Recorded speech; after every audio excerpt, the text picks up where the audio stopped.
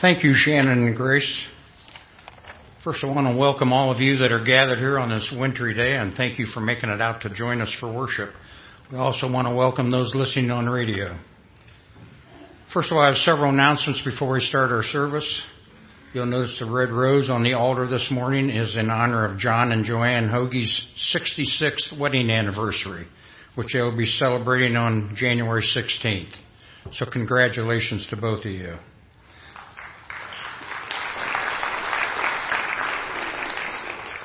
My next announcement is for a young lady I see with us this morning. The flowers, the bouquet of flowers on the altar are given in honor of Marion Wellman's 90th birthday. So congratulations, happy birthday, Marion.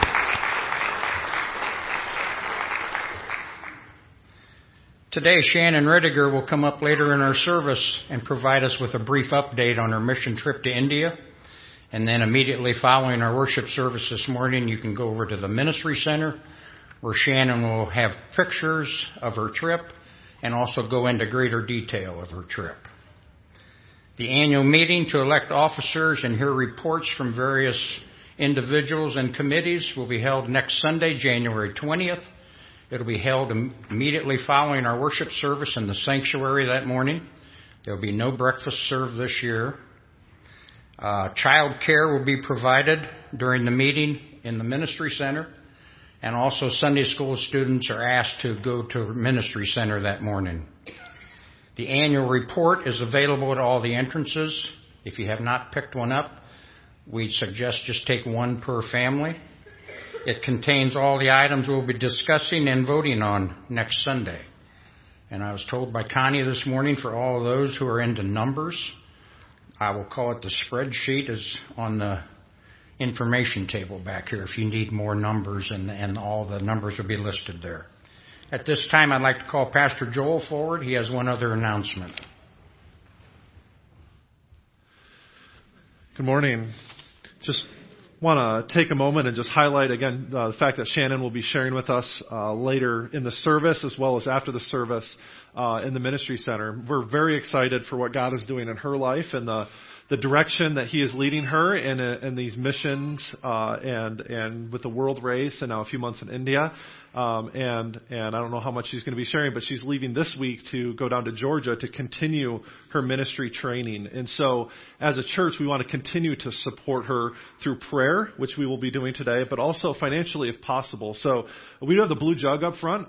For those of you who are familiar with that, we'd love to just take up a love offering for her today to help support her in that mission. So if you're able to and willing, after the service today, if you want to stop by and drop any money you're able to in that blue jug, that will go directly to Shannon to support her and the cost of the training that she will be beginning this coming up this month down in Georgia. So we just want to be continuing to support her in any way we can, first and foremost through prayer, but also financially if we are able. So I invite you to give to that cause. We'll have it here during the service, and then we'll also bring it next door during her presentation at the Ministry Center. So thank you again for your continued support of her ministry. Thank you, Pastor Joel. There are numerous other announcements in your bulletin. I'd encourage you to take the time to look them over. And now, for those who are able, would you please stand and join me in our call to worship? This morning it is taken from Psalm 135, verses 1 through 5, and also verses 13 through 21. Praise the Lord. Praise the name of the Lord. Praise Him, you servants of the Lord. You who minister in the house of the Lord, in the courts of the house of our God. Praise the Lord, for the Lord is good. Sing praise to His name, for that is pleasant. For the Lord has chosen Jacob to be His own, Israel to be His treasured possession. I know that the Lord is great, that our Lord is greater than all gods. Your name, Lord, endures forever. Your renown, Lord, through all generations. For the Lord will vindicate His people and have compassion on His servants. The idols of the nations are silver and gold, made by human hands. They have mouths, but cannot speak, eyes, but cannot see. They have ears, but cannot hear, nor is there breath in their mouths. Those who make them will be like them, and so will all who trust in them. All you Israelites, praise the Lord. House of Aaron, praise the Lord. House of Levi, praise the Lord. You who fear him, praise the Lord. Praise be to the Lord from Zion, to him who dwells in Jerusalem. Praise the Lord. Our opening hymn this morning is number 97, All Hail the Power of Jesus' Name.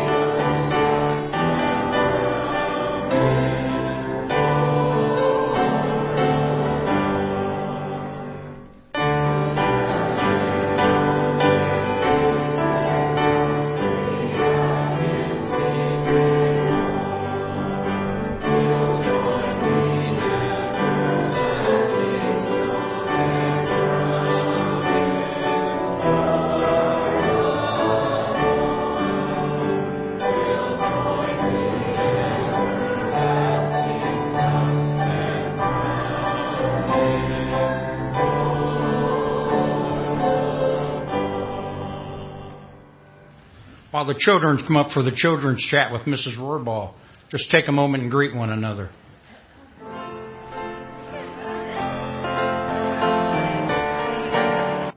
want to sit right here? All right. Hi. How are you girls this morning? And boys? How are you? Good? What do I got here? Sweet tarts. I got candy.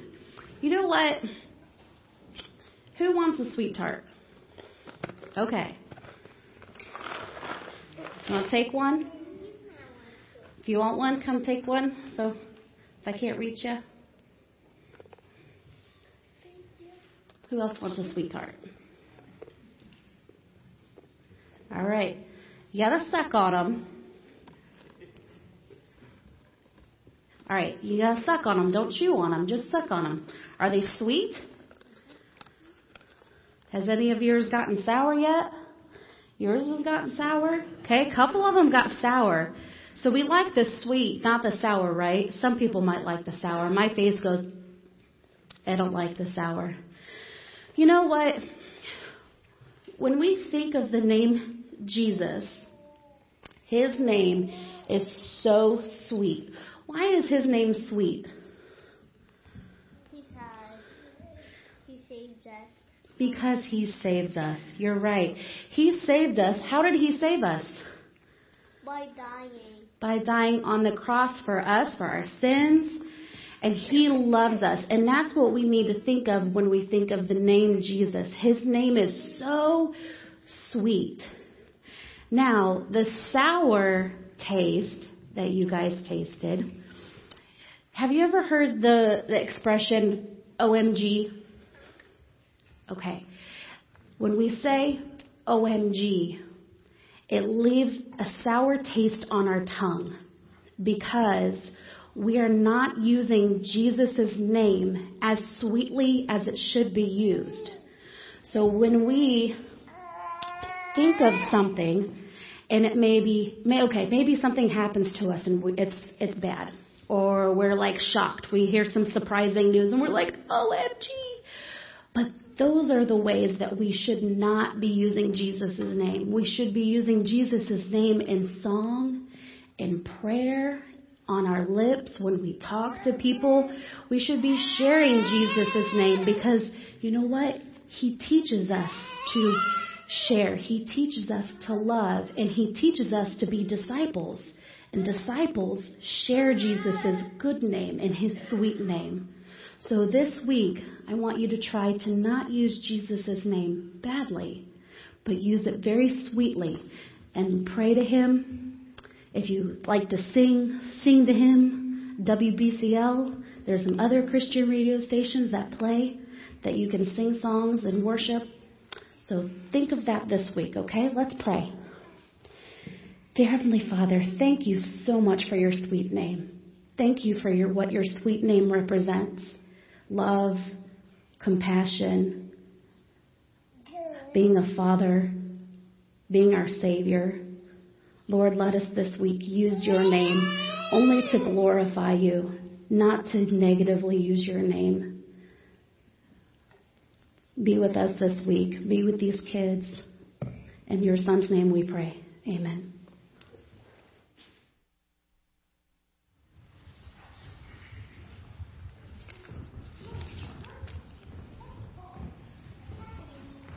Lost in our service in Virginia, Major Robert S. Gooch IV, 34, from Chesterfield, Virginia.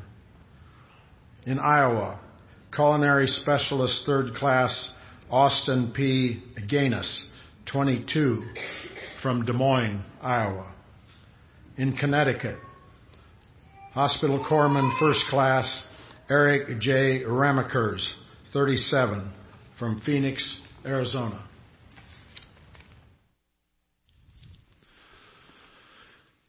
Before we pray together this morning, we do want to invite Shannon Rediger to come forward. This is our opportunity to give us an update about what God has been doing in her life, specifically through her most recent mission trip to India. As you probably know, she spent about 3 months there from September, got home just a few days before Christmas. So it's a quick turnaround for you then as well, heading out here to Georgia here real soon. But we're so glad you can be here and share with us this morning. Take it away. Good morning, everyone. I just wanted to have an opportunity to come and stand in front of you guys and say thank you so much for supporting me, not only just for this trip to India, but just these past 2 years. It has meant so much to me, and I couldn't do what I've been doing without your guys' support. So thank you so much from the bottom of my heart. When I was asked to come and share a little bit about what I did in India, I wasn't sure what I was going to share about. India is very different than anything that I've ever experienced. And I've been able to spend the past 3 weeks just spending some time in reflection. And one of the things I wrote in my journal, what was the best part of India? And so since it's hard to put it to words sometimes, I'm going to read that journal entry because I feel like it shares what I learned and just my heart for India. I think the best part of being part of Rescue Pink is seeing and hearing about the changes these women and girls have experienced by joining in one of the 3 programs. I have met mothers who showed tears as they shared they could now feed their children. I've heard 120 women share that they want to educate their daughters. These women and girls are not given the same opportunities to succeed as we do in America. Rescue Pink gives hope. It breathes life. It gives them a chance when there were no other opportunities for them. These mothers and families struggle with poverty and wonder how they will provide for their basic needs every day. The WEP program allows women to make income to provide, and these are very strong women.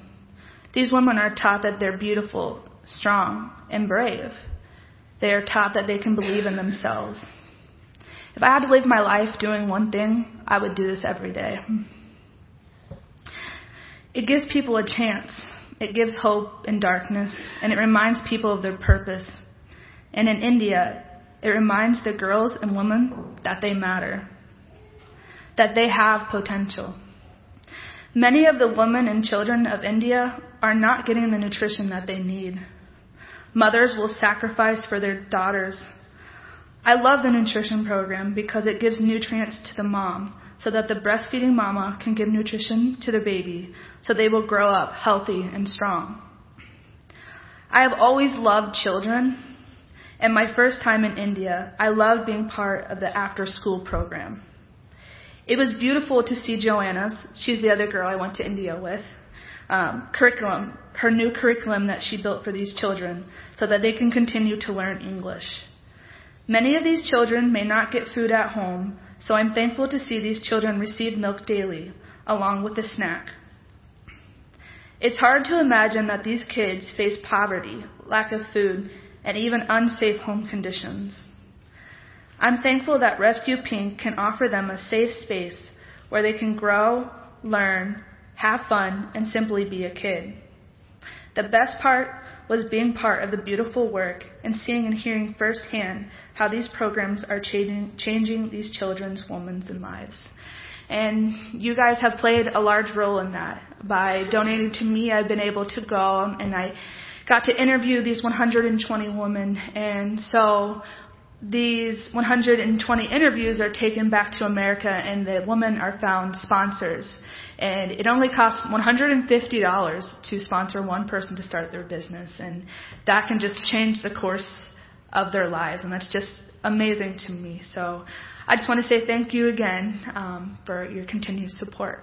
So Pastor Joel was sharing a little bit about what I'm going to be doing next. I'm going to be moving to Gainesville, Georgia, and I will be attending a mission leadership school. It's the same organization that I went on the world race with, and my hopes is to be able to receive their training and then hopefully lead trips. So that will combine my passion for ministry and for missions at the same time. So be able to lead trips across the world, and there are opportunities in the United States as well. So I'm just trying to leave my hands open to wherever God wants to bring me next, but I know He's called me to grow as a leader, so I'm very excited for that opportunity next.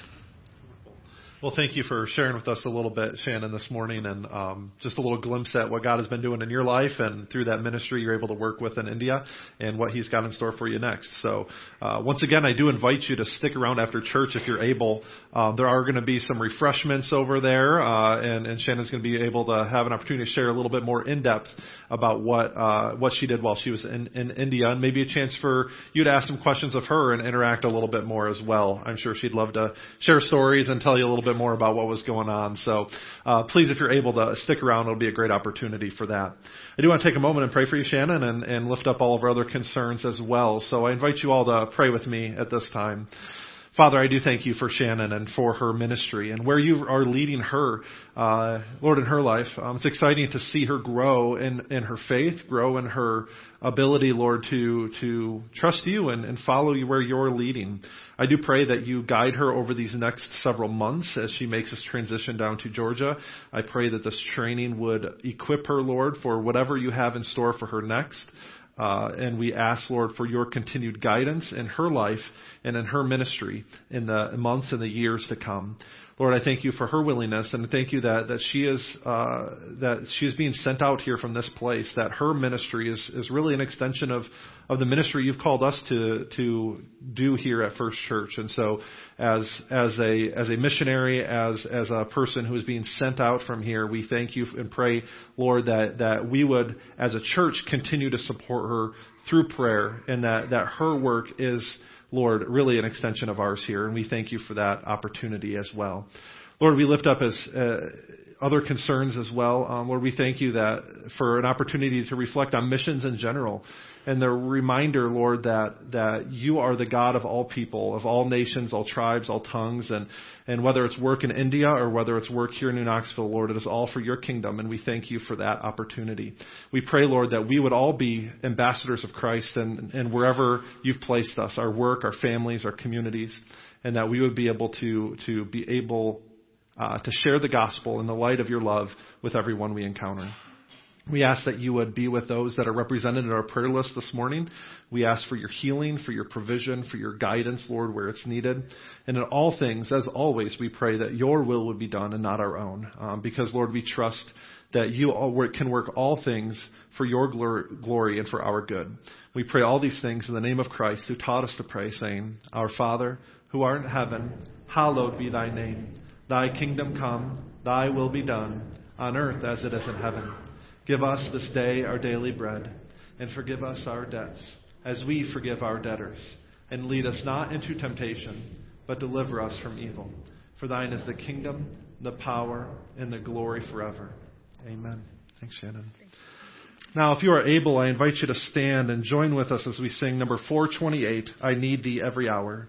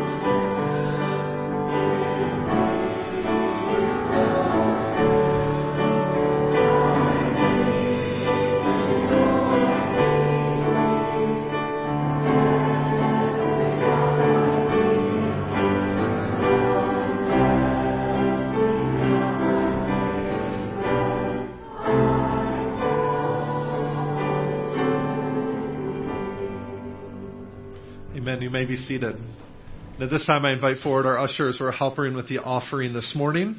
The offering will go to support the Building and Technology Improvement Fund. And we're glad to have the choir back with us this morning to sing us during this song.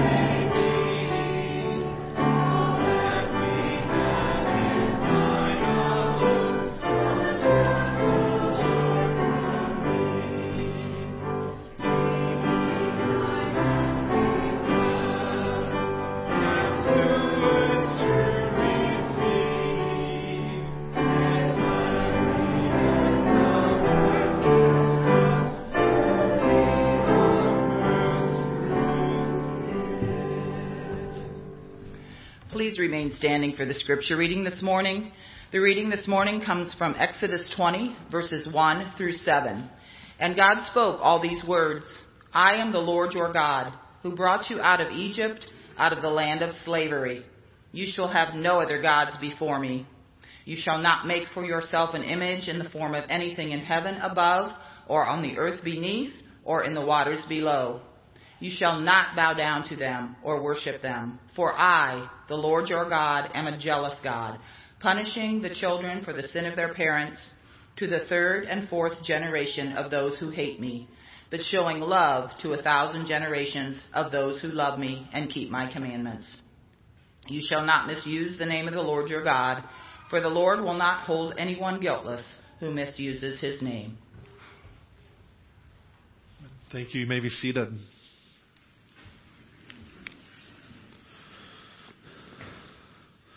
Father, we thank you for this day. We thank you that we can gather here, even in the midst of snowy weather, and worship you together as your people. We thank you for the radio ministry, that even though there are many who may not have been able to make it here this morning because of the roads or the snow, we know we are able to still join together and worship through that ministry. So we thank you, Lord, for that opportunity and that privilege to share the word in this way. We pray now that you would calm our hearts and minds, help us to focus in on you and what you have in store for us. And may this time bring you honor and glory today. We pray this in Christ's name. Amen. Names are an interesting thing. They definitely invoke certain memories, certain feelings in us, especially as Allie and I discovered as we were trying to decide on what name to give our children.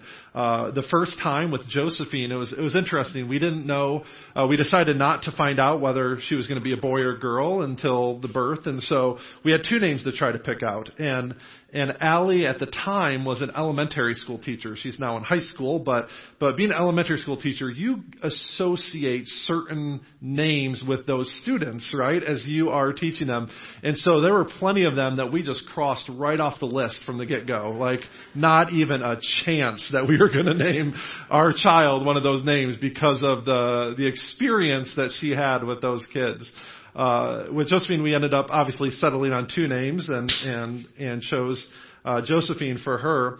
With Miles, we decided to find out early on whether he was going to be a boy or girl, and so we thought this was going to be easier. We narrowed down the list to half of our options.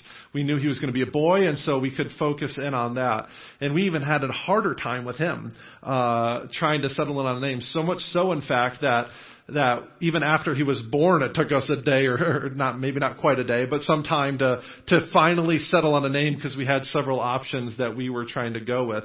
We even jokingly put a tally mark on the whiteboard in our room and had the nurses come in and vote as they came in to check on us. We didn't go with their decision, but we thought we'd at least have fun with it while we were at it. You know, the reason why we had such a difficulty picking names is because they do mean a lot, don't they? We associate certain memories or certain thoughts with certain names based on our childhood experiences or family experiences. We could probably throw out certain names just out here, and you would immediately have certain characteristics or certain personalities associated with them. Like that person is such a Joel, all right? Or that person is such a Tory. Right? Like we just have certain associations with names. In Romeo and Juliet once asked herself, what's in a name, right? What's in a name? What significance is attached there? And I would say a lot. There really is a lot of significance associated with the name of a person. Names come to embody the individual's character and personality. And really that's at the core of this commandment that we're looking at today, is the name of the Lord. God's name is so closely connected with this character, with this personality, that it is a sin to misuse it or misrepresent it or to take it in vain. In Scripture, over and over again, testifies to the fact that God's name is connected closely with His glory.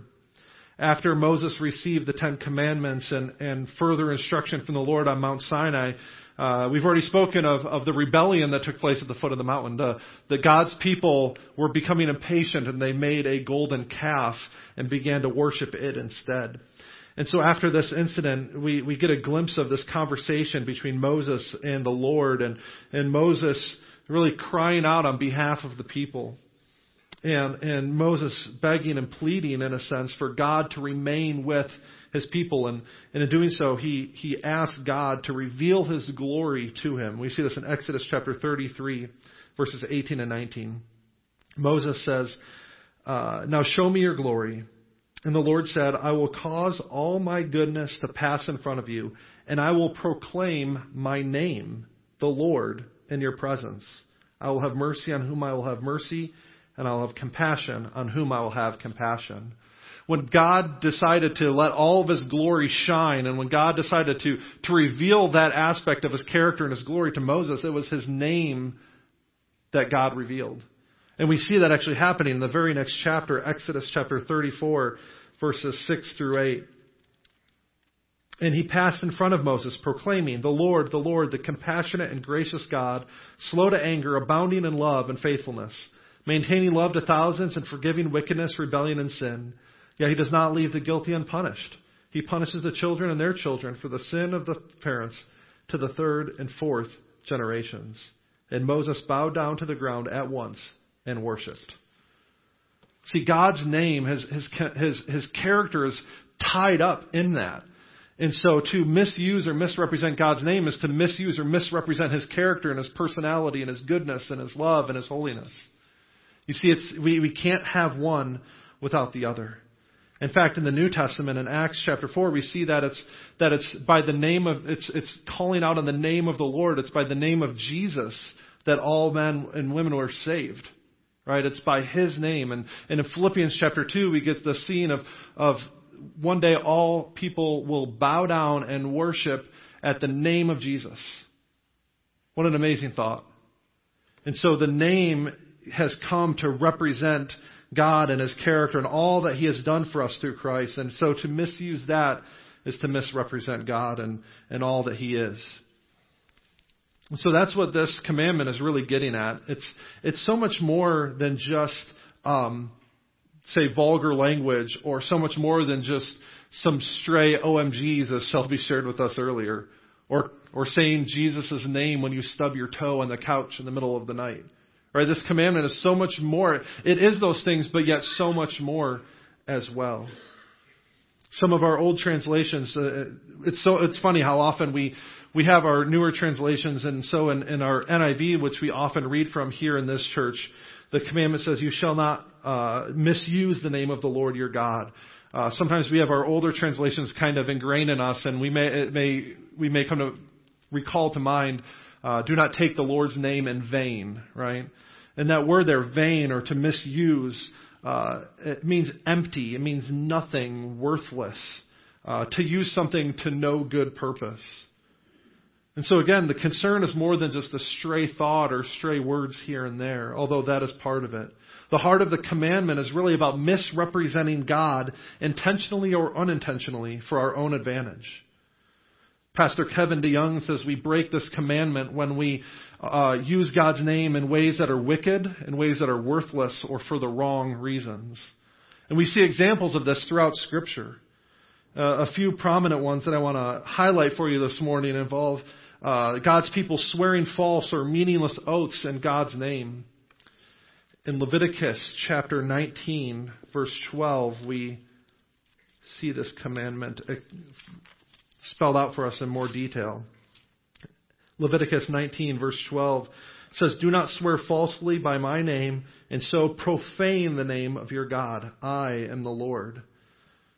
Right? To profane is to dishonor something, to defile it, to pollute it. It's to make something the opposite of holy and set apart. And so when we misuse God's name by swearing falsely by it, we are in a sense polluting God's name. When we swear an oath, we're calling on something, in this case God, to testify to our trustworthiness or the truth of our statement. And so to make a false statement and say, "I swear to God that it's true," you're putting God's name in disservice. You're dishonoring a truthful God, because God cannot be a liar. And so you are misrepresenting God's name in that way. And an extension of that is we often may use his name flippantly or thoughtlessly in a way that dishonors him. We may attach God's names to thoughts or to statements that really don't mean or have much significance at all. And so we're attaching the name of the God, the creator of the universe, the all-powerful sustainer of everything that we see in our own lives, and attaching it to something that doesn't really mean much, that in a sense kind of devalues and dishonors his reputation and his glory as well. He is worth so much more than just to attach his name to things that don't really matter in the long run. And so the first example from Scripture is swearing false or meaningless oaths in God's name. Excuse me. Another example is people who give false visions or claim to speak for God when God did not really send them. Israel's history is littered with false prophets who claim to speak for God, but were not. One example of that is from Jeremiah chapter 23. Jeremiah in particular dealt with false prophets, people that were claiming to speak for God and on God's behalf, yet were not speaking the truth. In Jeremiah 23, beginning in verse 25, it says, I've heard, this is the Lord speaking, I have heard what the prophets say who prophesy lies in my name. They say, I had a dream, I had a dream. How long will this continue in the hearts of those lying prophets who prophesy the delusions of their own minds? They think the dreams they tell one another will make my people forget my name, just as their ancestors forgot my name through Baal worship. Let the prophet who has a dream recount the dream, but let the one who has my word speak it faithfully. For what has straw to do with grain, declares the Lord? It is not my word like fire, declares the Lord, and like a hammer that breaks a rock in pieces? See, we take the Lord's name in vain. We misrepresent him when we lead people astray through misusing and abusing his word. Later on in the New Testament, Paul warns of this very thing happening in the church in 2 Timothy chapter 4. In this letter, he's writing to Timothy, a young pastor who Paul had trained and equipped and left in charge of some churches. And he's writing this letter to encourage and strengthen and equip him. And so in the closing remarks of 2 Timothy chapter 4, verse 1, he says, in the presence of God and of Christ Jesus, who will judge the living and the dead, and in view of his appearing in his kingdom, I give you this charge. Preach the word. Be prepared in season and out of season. Correct, rebuke, and encourage with great patience and careful instruction. For the time will come when people will not put up with sound doctrine. Instead, to suit their own desires, they will gather around them a great number of teachers to say what their itching ears want to hear. They will turn their ears away from the truth and turn aside to myths. But you, keep your head in all situations. Endure hardship and do the work of the evangelist. Discharge all the duties of your ministry. See, it was a problem for God's people in the Old Testament. It was a problem for God's people in the New Testament. And it unfortunately continues to be a problem for God's people today. People who choose to misuse and abuse God's name and God's word for their own personal gain. And so we need to be careful not to misrepresent God's name as well in the same way. Taking Scripture out of context and using it as proof text to bolster up our own point of view and claiming that this is truly what God wants for us. We need to remember that we need to take God's word and stand firmly in it and what it says and not use it simply to back up our own point of view. Instead of misrepresenting God, we need to represent him well by using his word well. And the third one I want to highlight from Scripture is possibly the most serious. It's cursing and blaspheming God's name. Again, to flip back to Leviticus to demonstrate the seriousness of this command. God gives us Leviticus chapter 24, verse 16. It says, anyone who blasphemes the name of the Lord is to be put to death. The entire assembly must stone him, whether foreigner or native born. When they blaspheme the name, they are to be put to death. Now, of course, we are no longer under these Old Testament civil laws or civil, instructions. We're not to stone people anymore, as Jesus demonstrated when the woman was brought to him who was caught in the act of adultery. He says, let the one who is perfect cast the first stone. But yet we still see the gravity and the seriousness of blaspheming and cursing God's name here in this passage. And we may, this is more than just four-letter words or, as I mentioned earlier, vulgar language. There are instructions in Scripture about wholesome talk, right? Ephesians chapter 4, verse 29 says, do not let any unwholesome talk come out of your mouths, but only what is useful for building one another up. But when we talk about cursing and blaspheming, we're talking about something much more serious than just four-letter words. To blaspheme is to insult, to curse, to show contempt for God. It is defiant sin. It is derisive and abusive speech. In other words, I would say it's the unchanging, intentional, hard-hearted rejection of God's work, and particularly the presence of the Holy Spirit in the ministry of Jesus Christ and those whom He sent to do His work. In other words, blasphemy is just that hard-hearted, complete and utter rejection of God and what he all that He is and all that He is doing in the world. And some of you, I know, I've spoken with people in the past about, especially when I was a youth pastor, teenagers, they were so concerned that they may have accidentally blasphemed the Lord. And I would tell them, I would assure them, I said, if you're concerned that you may have possibly blasphemed God, you haven't yet, right? Because blasphemy is such a serious, such an utter, complete, and total rejection of God that if you have even a thought that you are concerned that you might have accidentally done it, right? You don't have to worry about it. Because it's something that you must willfully and completely do, and it's not something you can do by accident. But we do need to be concerned that we are honoring God and don't even come close to that sort of attitude, that sort of willful and complete rejection of God's work in our lives. And so those are some examples from Scripture, but we also see how this commandment can play out in our own life based on those things. And so there's 2 points I want to make, and I want to encourage you in this morning. First of all, we need to avoid using God's name with false motives.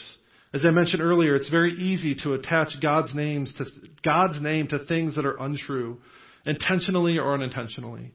Things that are false or statements that are intended to deceive other people.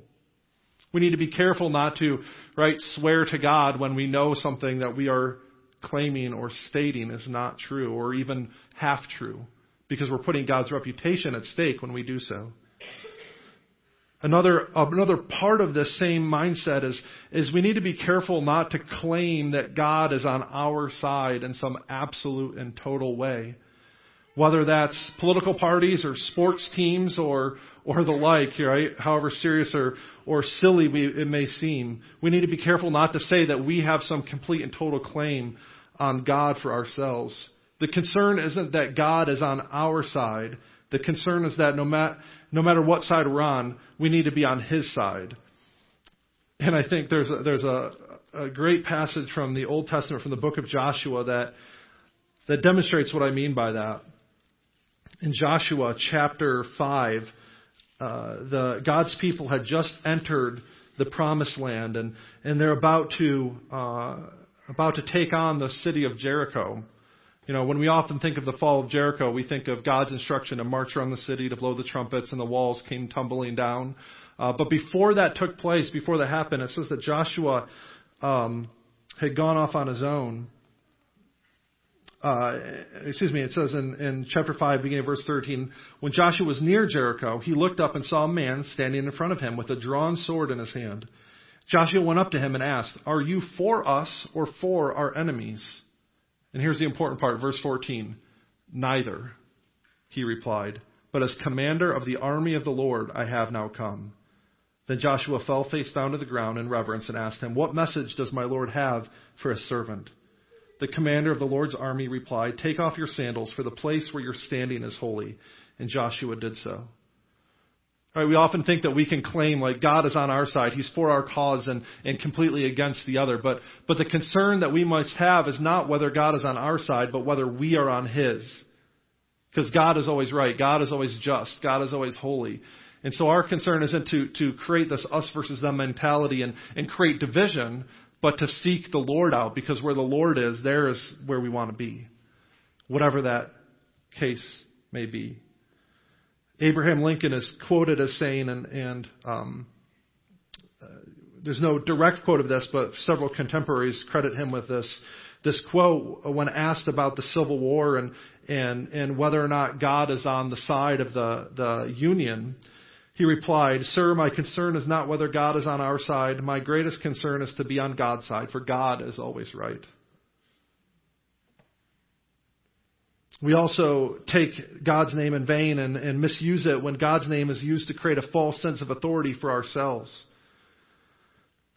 I've had encounters with people who claim things like, well, God told me to tell you this, or God showed me that this is what you need to do in your life. And things that were minor and silly, but also some more serious claims as well. It's a very serious thing to claim to speak on behalf of God, isn't it? And so that's not something we want to do lightly. Even as I stand up here and preach, my goal isn't to say, "Thus saith the Lord," besides what I read and instruct from directly from His Word. Our concern is to speak the truth that is found in God's Word. And when we begin to stray from that and say, I know what it says in here, but this is what I believe God wants. And this is what God told me to tell you. We're creating a false sense of authority for ourselves. And we need to be very careful that. We need to be careful that we don't misrepresent God's will or God's intention for our own agenda, for our own personal gain. And secondly, a modern example of breaking this third commandment is attaching God's name to what is fake. See, words carry weight and they're not insignificant. And so we need to be careful how we use them. When God decided to create the universe, He chose words to be the agent of creation. He spoke and it came to be. When God decided to leave something for us so that we may know Him and know His character and know about the Lord so that we may be saved and become part of His family, He left the Scriptures. He left words to do the work. So words are significant. And so God's name also is significant. And we need to be careful what we say, especially as it relates to Him in matters of faith. We need to be careful that we don't begin to misrepresent God by using His name in a way that is not significant. But an even greater example of this is the fact that we do represent God by the way we live our lives. We have God's name attached to us. Not only have we been created in His image, but if we claim to follow Christ, we have the name Christian attached to us. And so as Christians, we inherently bear the name of God in everything that we do and everything that we say and how we live our lives. And so we need to be careful not to misrepresent God by living in a way that is not according to His Word. Right? Christian is our family name. We are part of the family of God. And no matter how hard we try, no matter what other labels we may come up with ourselves, we represent God by the way we live our lives. And so to claim to represent Christ and live as if we don't is a violation of the third commandment.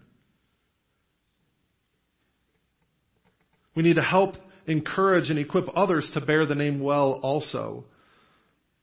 We want to, as a church, help you to live life so that you represent God well, so that you don't misrepresent the name of the Lord.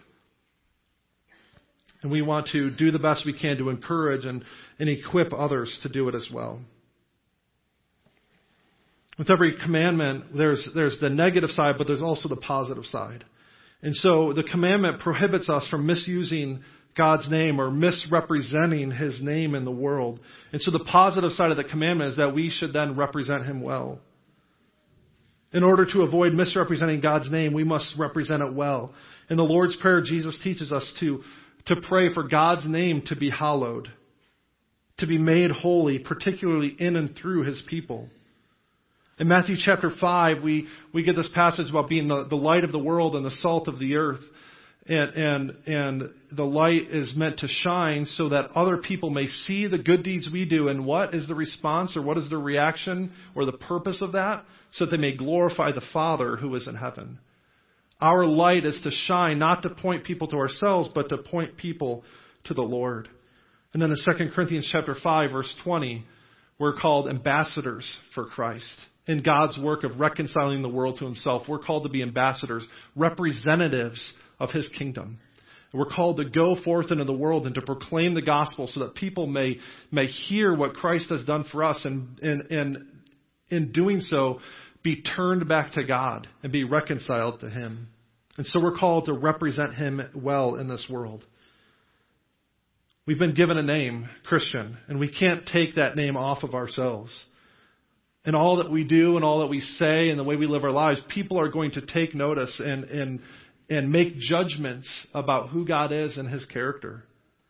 That doesn't mean that God's holiness is dependent on us. God's character is not dependent on us, but how people view it or how people perceive God to be is going to be impacted by the way we live our lives. And so we need to represent him well. And so in closing, I want you to reflect on a couple questions.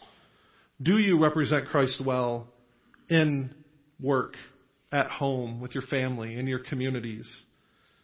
And when people see you, can they see the light and the love of Christ shining through you? Those are some pretty big questions, and I encourage you to reflect on those this morning. In Colossians 3, verse 17, Paul encourages the church to do all things as if you're doing them for the Lord.